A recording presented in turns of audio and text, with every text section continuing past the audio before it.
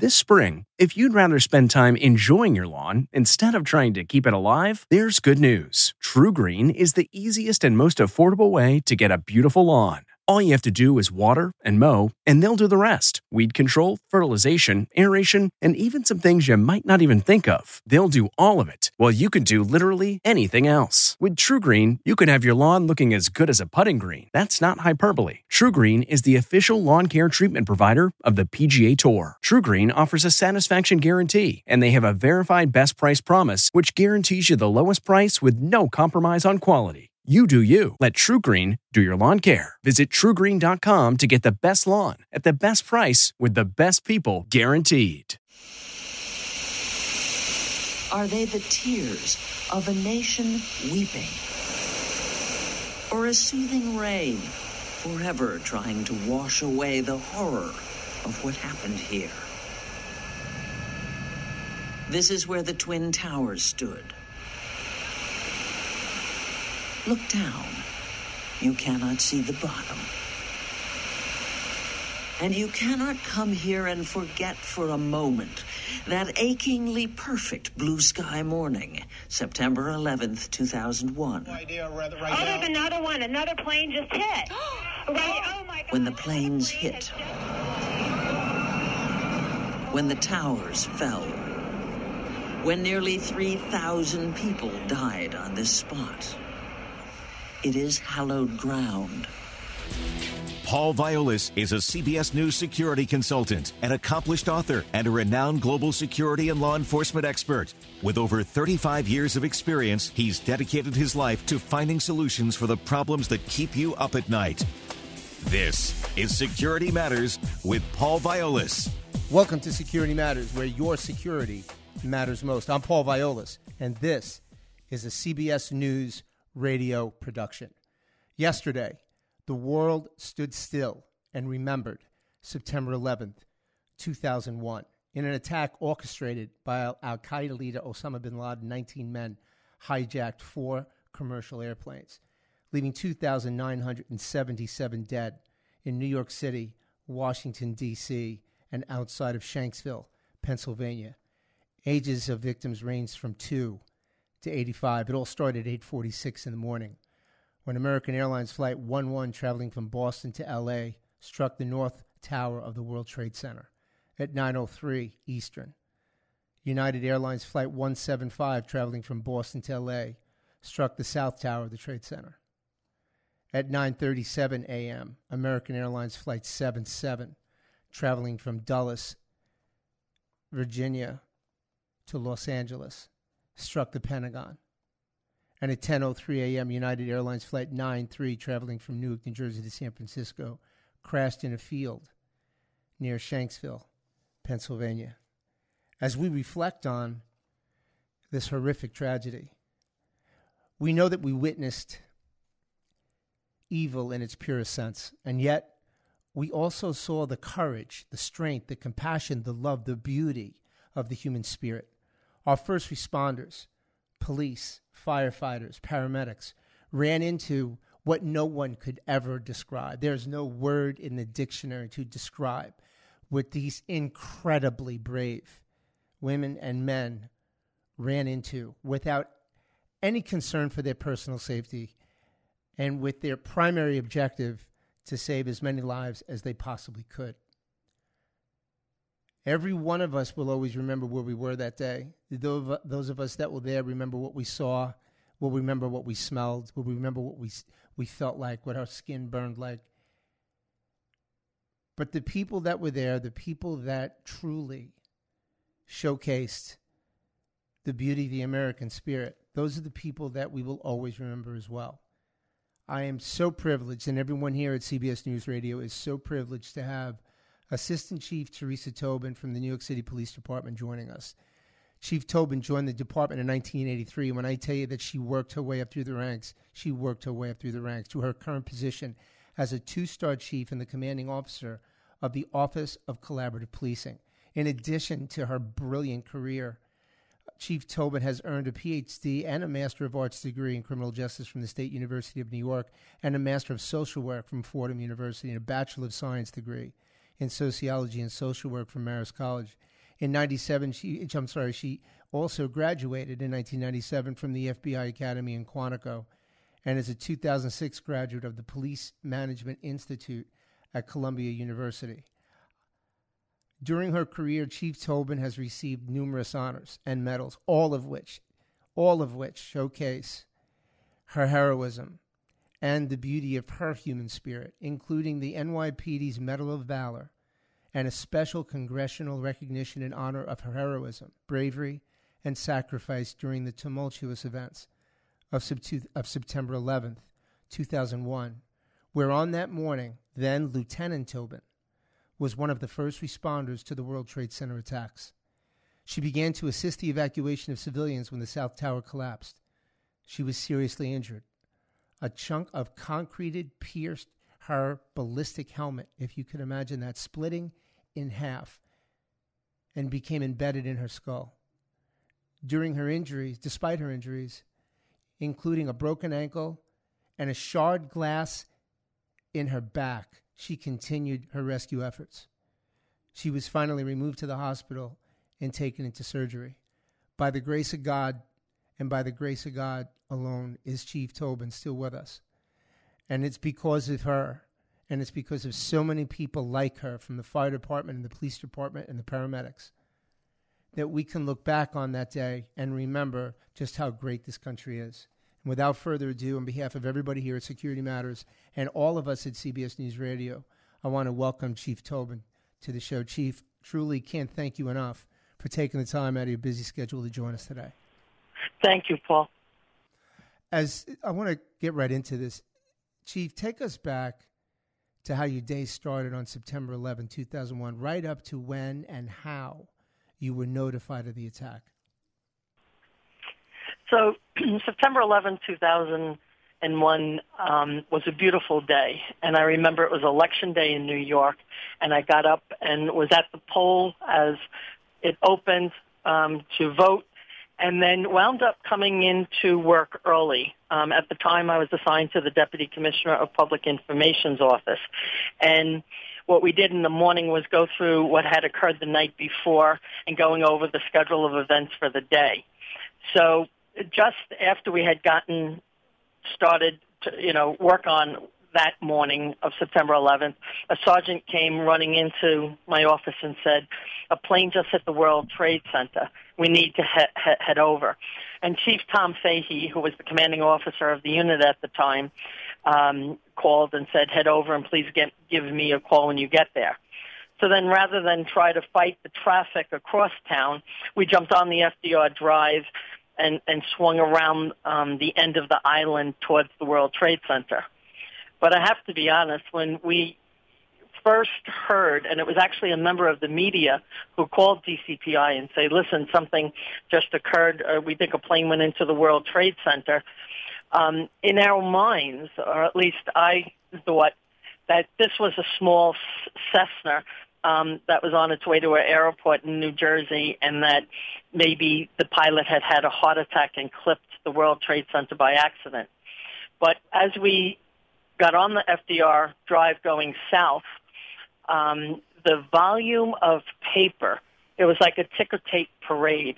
So whatever had happened, I think we realized at that point was of a magnitude that we had not expected. As you and who could have expected? I mean, and now as you arrived on scene, describe to us the events that unfolded. Well, I know that we arrived at 8:54, and I remember the time because my text pager, if you remember those beepers, had gone off. Yes. And it said that the highest level of mobilization had been called for the World Trade Center at Church and Vesey Streets. So we parked on the east side of West Street, and the mobilization was diagonal to where we had put the car. So as you know, the North Tower had been hit first. Right. The streets were already closed down because of glass and debris, and we had to kind of scoot around on the outskirts.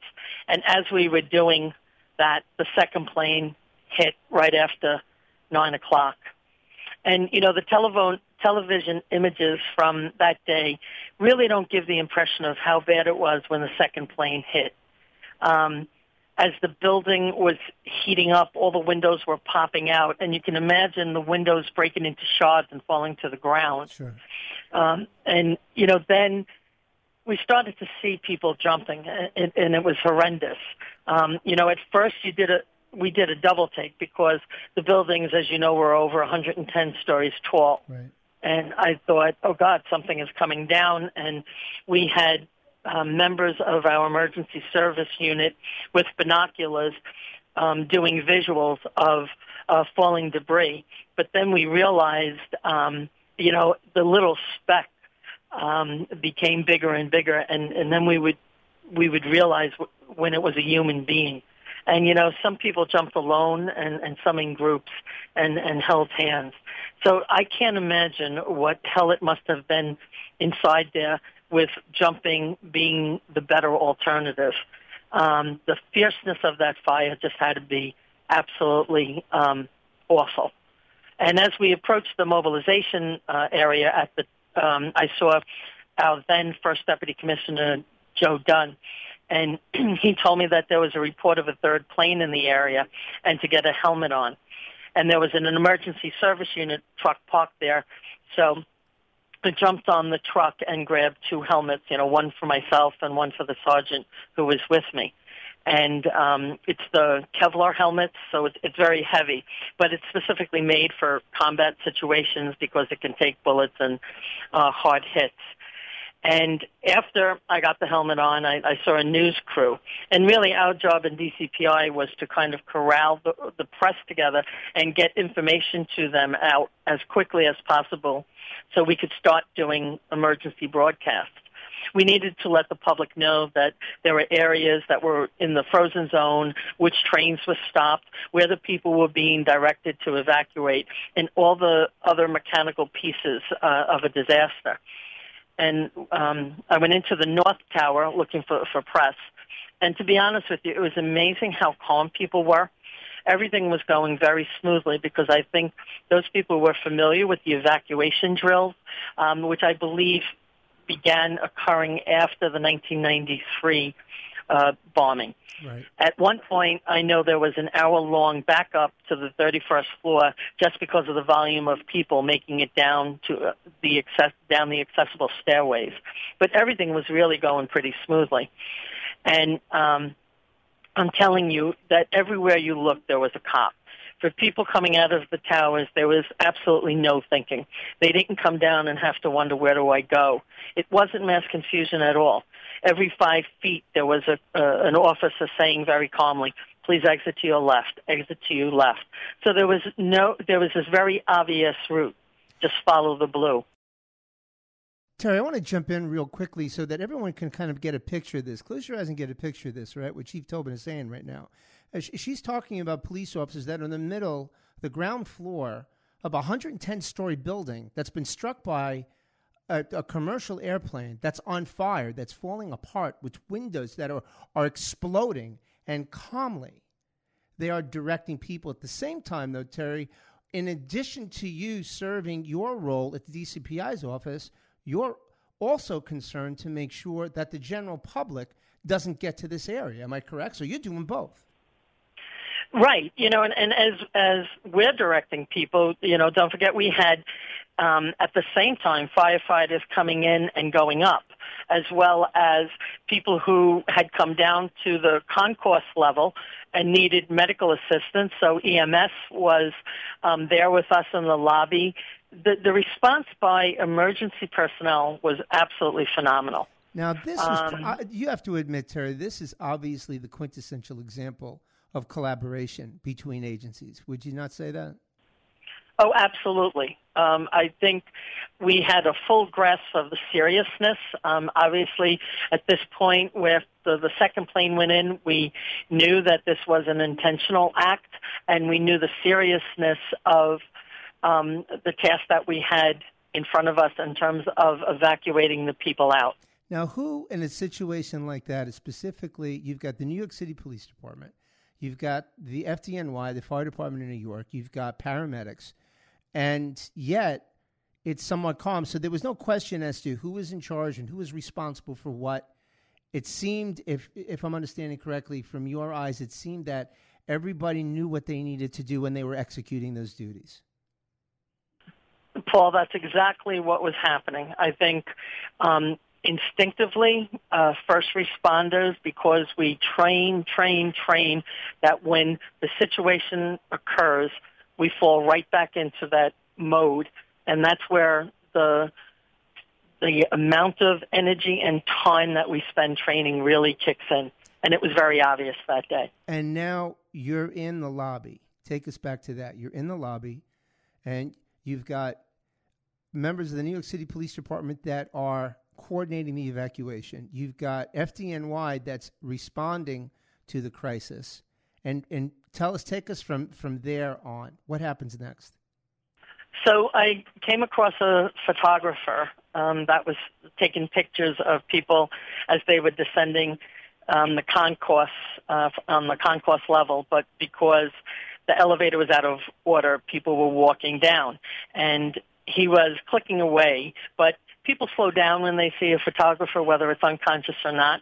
So I said to him, I realize that you have a job to do, so continue taking your shots, but I will walk you backwards out of the building because this is a frozen area and we need you to not be in here. And he was agreeable, and when I got out of the building, I handed him off to an officer that was in the frozen area saying, could you just escort him to a specific location where we were going to gather up people. And I thought then, wow, this is going to be a really long day, and my car wasn't far away, so I said, you know what, I'm going to run and put on my sneakers that I had in the trunk of the car. And I got close enough to pop the trunk with the remote, but then I heard a loud rumbling sound, and it sounded like a train, to be honest with you. Really? And I turned around, and I left my trunk open and started walking back under the overhang of the South Tower. And I was thinking, where is this train coming from? Like if you could think of an elevated train that we have in the city. Right. And it just wasn't clicking with me that there was no elevated train there, and that was a very bizarre sound since everything is underground there. And I guess it was almost like I couldn't see the forest from the trees. I mean, I was right there, and if I had looked up, I would have known that the building was starting to pancake down. Right. Then I saw people running towards me, and they were screaming, go, go, go, it's coming down. And just for a second, I looked up, and I thought, I'm not going to outrun this. But then I thought, maybe I can make it back to my car and jump in the back seat. But before I could make a move, the force of the explosion literally blew me out of my shoes. Oh, and it lifted me and propelled me out over a concrete barrier to the other side of the street, where I landed face first on a grassy area outside the financial center. So, I just landed there and started to get pelted with debris coming out of this big black cloud. And the first thing that comes to my head now is thank God that you had that helmet on. That's exactly because it's not so much what I felt, but it was hearing the whomp, of my helmet when I got hit in the head. And the helmet literally went crack and split in half and fell off my head. I realized that I had taken a very big whack in the back of the head, and I could feel the blood going down the back of my neck. And when I was able to reach around, I felt this chunk of cement sticking out from the back of my head. But it was completely embedded in my skull. And then it got pitch black, and I thought I must have been knocked unconscious because it's just totally black. Right. But then I thought, ironically, Paul, then I thought I wouldn't be thinking about how black it is if I was unconscious. Makes perfect but it was sense. Right? Right. But exactly. But you're speaking to the smoke that filled that area, Chief. Am I not right? That's exactly, so it's totally dark. It was so difficult to breathe, and all I could hear was people screaming. There were all sorts of cries, and truly at that moment I thought, this is it. We are all going to die on the street. And I'm not glossing this over. I'm understating, and that you have a broken ankle, your ballistic helmet is split in half. I can't overemphasize that. You have a foreign object embedded in your skull, and yet you continued your rescue efforts. Right. But I want to just back up. Like I had help, because, as I was laying there, the pile just kept, I was physically being pelted, and all of a sudden, there were these huge explosions, and I actually thought when those explosions began that we were being bombed, but actually it was I the didn't tower think there coming would be down. a way out. Well, I think what was happening is that gas tanks of like an ambulance were catching fire and just exploding, and I don't know how much time had passed, but I knew my eyes were burning and it was coughing and my nose was running. But from underneath the rubble, a short distance from me, I saw the silhouette of a firefighter's helmet. And he turned on his flashlight and shouted over and asked me if I was okay, and then instructed me to cover my mouth and nose with the front of my shirt. And as I reached around, I touched someone's hand. And I couldn't see him, but at least I had hold of his fingers.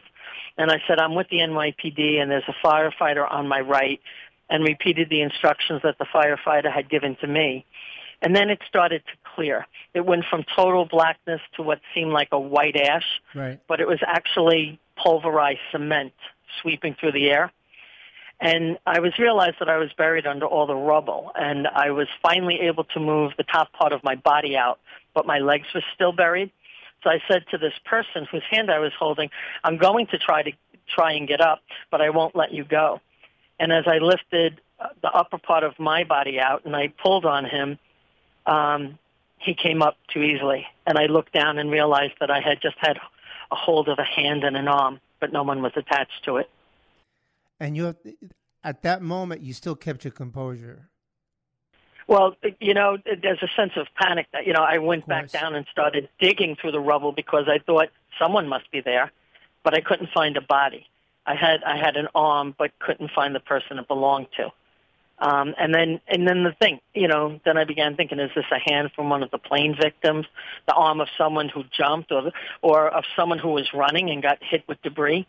I just didn't know. And honestly, I will never know. And all I could do at that moment was say a prayer. And, it was, if this person's alive, I hope the rest of his limbs are intact.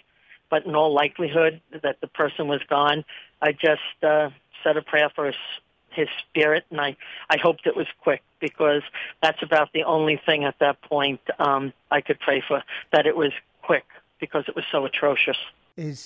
How do you make it to the ambulance at this point? So as I got untangled from the building, the firefighter came over, asked if I was right, and then he yelled EMS. To EMS that I had cement in my head, and 2 EMTs came over. They knew they couldn't get the cement out, so they wrapped my head. My hair was singed, and I was covered in the white stuff that you see so often in the photos associated with the World Trade Center on that day. And I could smell burning hair and burning flesh. And the odors were really, really bad. And people were really throwing up. You could just hear the choking sound of people just wanting to spit out all that blackness to clear it out of their lungs. Of course. And I I was trying to cough all that stuff out too. I had just inhaled 2 minutes worth of this dark black smoke and this white stuff, and I don't even know what it was. And I remember I spit out a chunk of what I thought was cement, but that wasn't it. The force of being hit on the head had knocked out my wisdom tooth, root and all. Just picture, as you're saying this, and I'm asking everybody to kind of take all this in, because you've got, in addition to everything that Chief Tobin's going through, you've got mass chaos. You have a 110-story building that's come down. You have explosions. And the other part about this, too, Chief, that you alluded to, is there are multiple vehicles in this area that are part of this explosion, because you've got vehicles now that are filled with gas, and you're contending with them at the same time as the tower's coming down. Correct. And I one time heard someone describe the scene. It was like those massive fire engines were like little Tinker Toys that just got thrown or tipped over without, to just put it in perspective of the force of that building coming down. Now, how were you able to make it to an ambulance, or did the paramedics come and get you out of there? No, so what happened, this was after the first tower had gone down, and there were four of us standing there. It became very, very quiet. It was eerily quiet, and we didn't hear anything. And, then we began to make out really subtle sounds, and we knew that the people that were in that area were generally rescue workers because no civilians had come out that way. Right. And it had been the rescue people that had been running towards me. So the blue and the black uniforms and, radios were just there and picking up, and there was difficult communication. And we came across a fire truck, and firefighters are taught to roll under their vehicle, under a truck if there is a building collapse. Right. And so that occurred, but then what happened was there was no way out. So the four of us began listening very closely. We had the voices and then digging as quickly as we could. And we were able to pull several firefighters out from underneath the truck. But then another whole group of people came running towards us saying, the other tower's coming down, run. And I was thinking, where am I going to go? Right. I was familiar with the area, but I was feeling extremely vulnerable, to be honest with you. Without a helmet, I had no shoes. I thought, okay, I'm going to run into the water. And if I got into the water, at least I could go underwater and be somewhat protected. But I turned around, and I think that we've all seen the footage of that rolling cloud. Right. And looking at that coming at me, I ran. I was running towards a building, and I got whacked in the back, and I went straight down to my knees.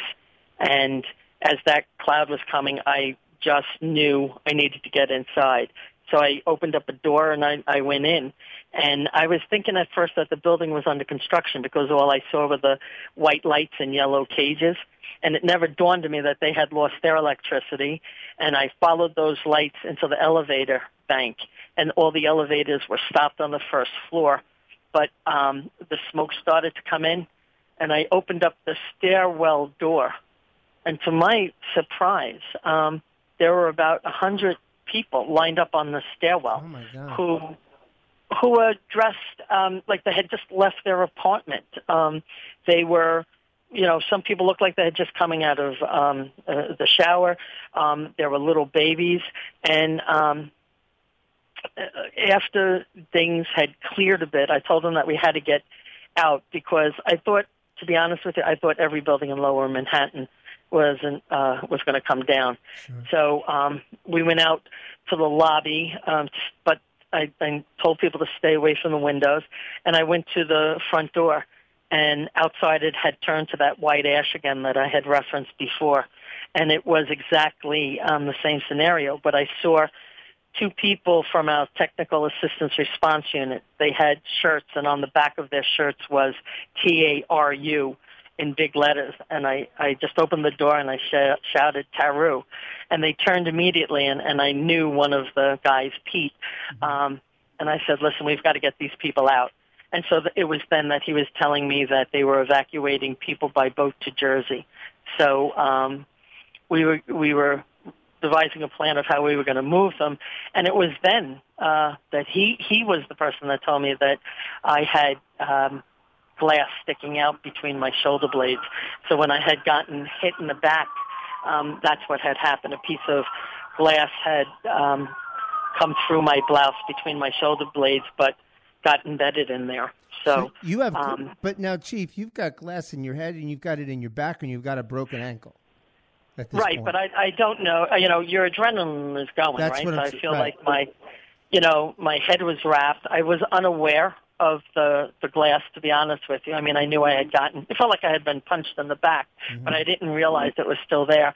And I didn't know my ankle was broken. I mean, it hurt, but in light of all the other circumstances. But yet the totality of this is the fact that you're going through all this personally, and which is why, as I was mentioning before, you epitomize really the strength and the compassion and the selfless nature of the first responders at that point, and first responders across the board. You weren't even thinking of yourself. You had no regard for yourself. You weren't even thinking about what's happening to you physically. You were more concerned with how many people you could help. And this is the point, Chief, that I really want to, and I'm saying this for you because you know what, it needs to be said. I mean, I'm blessed to consider you a friend, but in the totality of this incident, and the totality of this tragedy, everything that you're saying to me is when all of our listeners sit down, and everyone in America that listens to this show, and to everybody, to all of our listeners at CBS News Radio, this is what a hero is all about. The one that doesn't want to take credit and just keeps thinking of everybody else. The way that, not just you, Chief, but the way that firefighter and those paramedics, the way everyone did what they needed to do, the way they collaborated without thinking twice about it. I know that we lost an ungodly amount of people that day.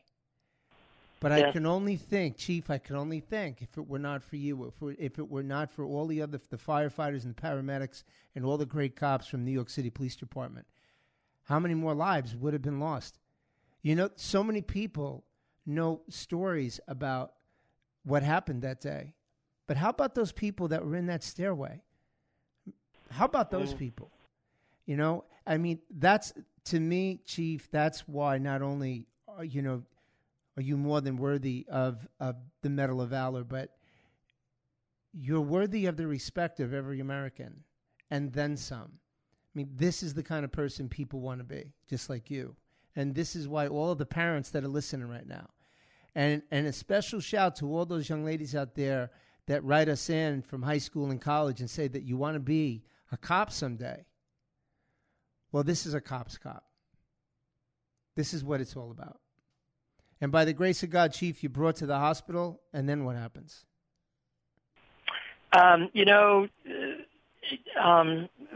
was good news and bad news that the surgeon said to me when I went to the hospital. She said, I have good news and bad news, and it had been a long day at that point. And I said, well, what's the... Yeah, how much more give me the good news. She said, well, the good news is you need to go into surgery. We have an operating room available, and I'm the surgeon. I said, oh, that's great. And I said, what's the bad news? And she said, well, because you've had blunt force trauma to your head, we can't put you on anesthesia. So I went through the surgery, but I have to be honest with you, Paul, we just thought so many people were going to rise out of those ashes of those buildings, and it just never happened. And I want to make one other point is that, I'm one person that you're interviewing, but I am representing, hundreds and hundreds of other officers and firefighters and EMS workers who responded that day, who displayed such professionalism, who just put their job first and did such a phenomenal job. And I know that it's the worst terrorist attack to ever occur on American soil, but I also want you and your listeners to remember that it was also the largest rescue effort ever on American soil. Right. For the horrific number of people that died, it's estimated for each person that died that we were able to get 10 people out of that building. That's and amazing. And I think that we should remember that in our darkest hours, we saw the best of people come out.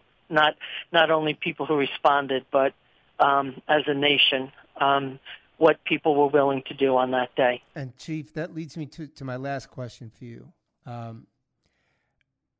As a 36-year veteran of the NYPD, the commanding officer of the Office of Collaborative Policing, a 2-star chief for the police department in New York City, which is used as a benchmark for others worldwide, and someone, and for everybody listening, and I know this is a fact, for someone whose peers describe as the quintessential cop's cop.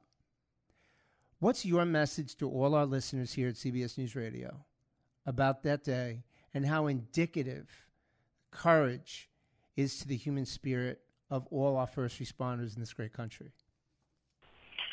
You know, I think that courage is innate in most people who join organizations that are first responders. And I think that we saw it on a massive scale on September 11th. But I have to tell you, each and every day, I think nationwide, our first responders, be it officers, firefighters, EMS, there are situations every day that people show that courage. It's just not recognized as such. So to all your listeners, if you see a first responder today or tomorrow or next week, stop and say thank you, because I think it's because people have a heart of gold that they do this public service. And you're absolutely right, Chief. You know, a couple of weeks ago, we did a show and we were talking about something very similar in that nature, and we went out and to the entire public, and we did a hashtag on that, and we've had incredible response. And what we were talking about in the wake of the shooting in El Paso and in Dayton, and how police presence sometimes is looked at by citizens as, you know, unnerving. And what I was pointing out at that point is, when you see that, think of how quickly and how many lives were saved in Texas and in Dayton because how quickly the police responded. And to your point, yes, which is exactly my point that I made there, we in this country need to change the narrative. And remember, and my statement here is, remember what Chief Tobin just said. It piggybacks beautifully into what we were saying a couple of weeks ago. When you see a cop on the side, I don't care if it's at a mall, if it's out someplace getting something to eat, or at a park, or at a public event, just go by and say thank you. They're not expecting it. It'll make their day, and it means an awful lot. So, Chief, I couldn't agree with you more. On behalf of everyone here at CBS News Radio, and certainly our entire staff at Security Matters, I want to thank you very, very much for taking the time to join us, for sharing your incredible, heartwarming, powerful story, for being the person you are to your community and to the national community, being a leader in law enforcement, and being a leader of people. And I'm proud, and I'm incredibly grateful to call you a friend. So, Terry, thank you so very much for joining us today. Thank you, Paul. We're going to take a quick break. When we come back, our close for today. Stay with me. And now, back to Security Matters with Paul Violas. Welcome back to Security Matters. I'm Paul Violas. And as we close for today, I just want to leave everybody with one thought. I remember very distinctly what everything looked like and smelled like on that day and the months to follow. And I mean months. If you were there, or if you had somebody that was there, as well. And the thing I want to make sure that we all remember about September 11th is that this didn't happen to New York. It happened to America. And, as Chief Tobin said, and I'll reiterate, yes, we saw evil, but we also saw the greatness of the human spirit. And we've continued to see that. And I think we need to embrace that. And last but not least, what I ask everyone to remember is, and this doesn't take much, honestly, it doesn't take much. If you see a police officer on the side of the road, if you're standing next to somebody in line and you see they have a correction officer's badge or patch on their uniform, a firefighter or paramedic, no matter what part of law enforcement that you see, just say thank you. Just say, hey, man, thanks, appreciate what you do. It'll take you less than 2 or 3 seconds, but it'll make their day, their week, their month, their year. They'll never forget it. It means that much to them. We don't pay them much. God knows we don't pay them much. So they're doing it for the right reasons. And I ask you to remember that. And in memory of everyone that we lost, of all the people that are injured that will live like that, the countless amount of people that have died of cancer as a result of this, to all the family members that were robbed, we thank you. We think of you, and you will always remain in our thoughts and prayers. On behalf of everybody here at Security Matters, have a great week. Be safe, be well. God bless. 9 months after the World Trade Center attacks, the site had been cleared, except for one nearly 60-ton beam, by then covered with the names and photos and jottings of the people who had done the clearing.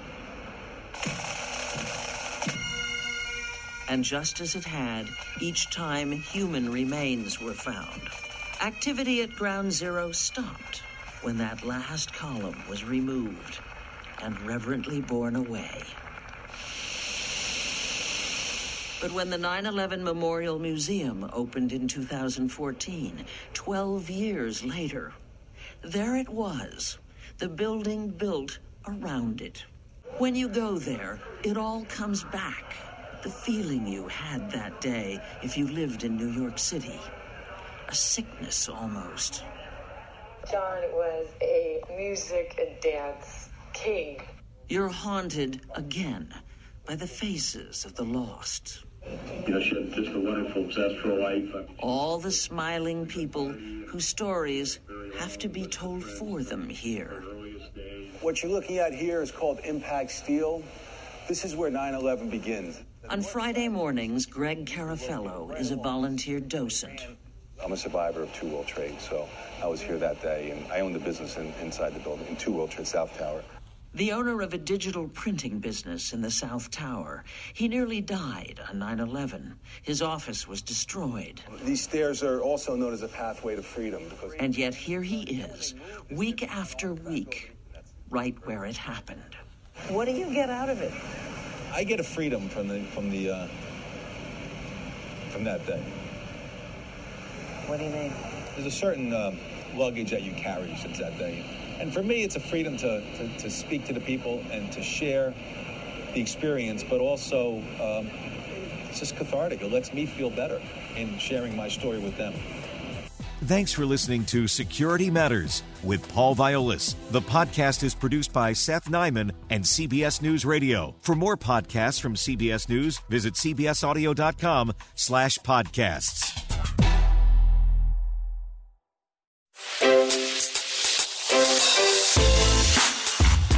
Hi, this is Jill Schlesinger, CBS News business analyst, certified financial planner, and host of the Money Watch podcast.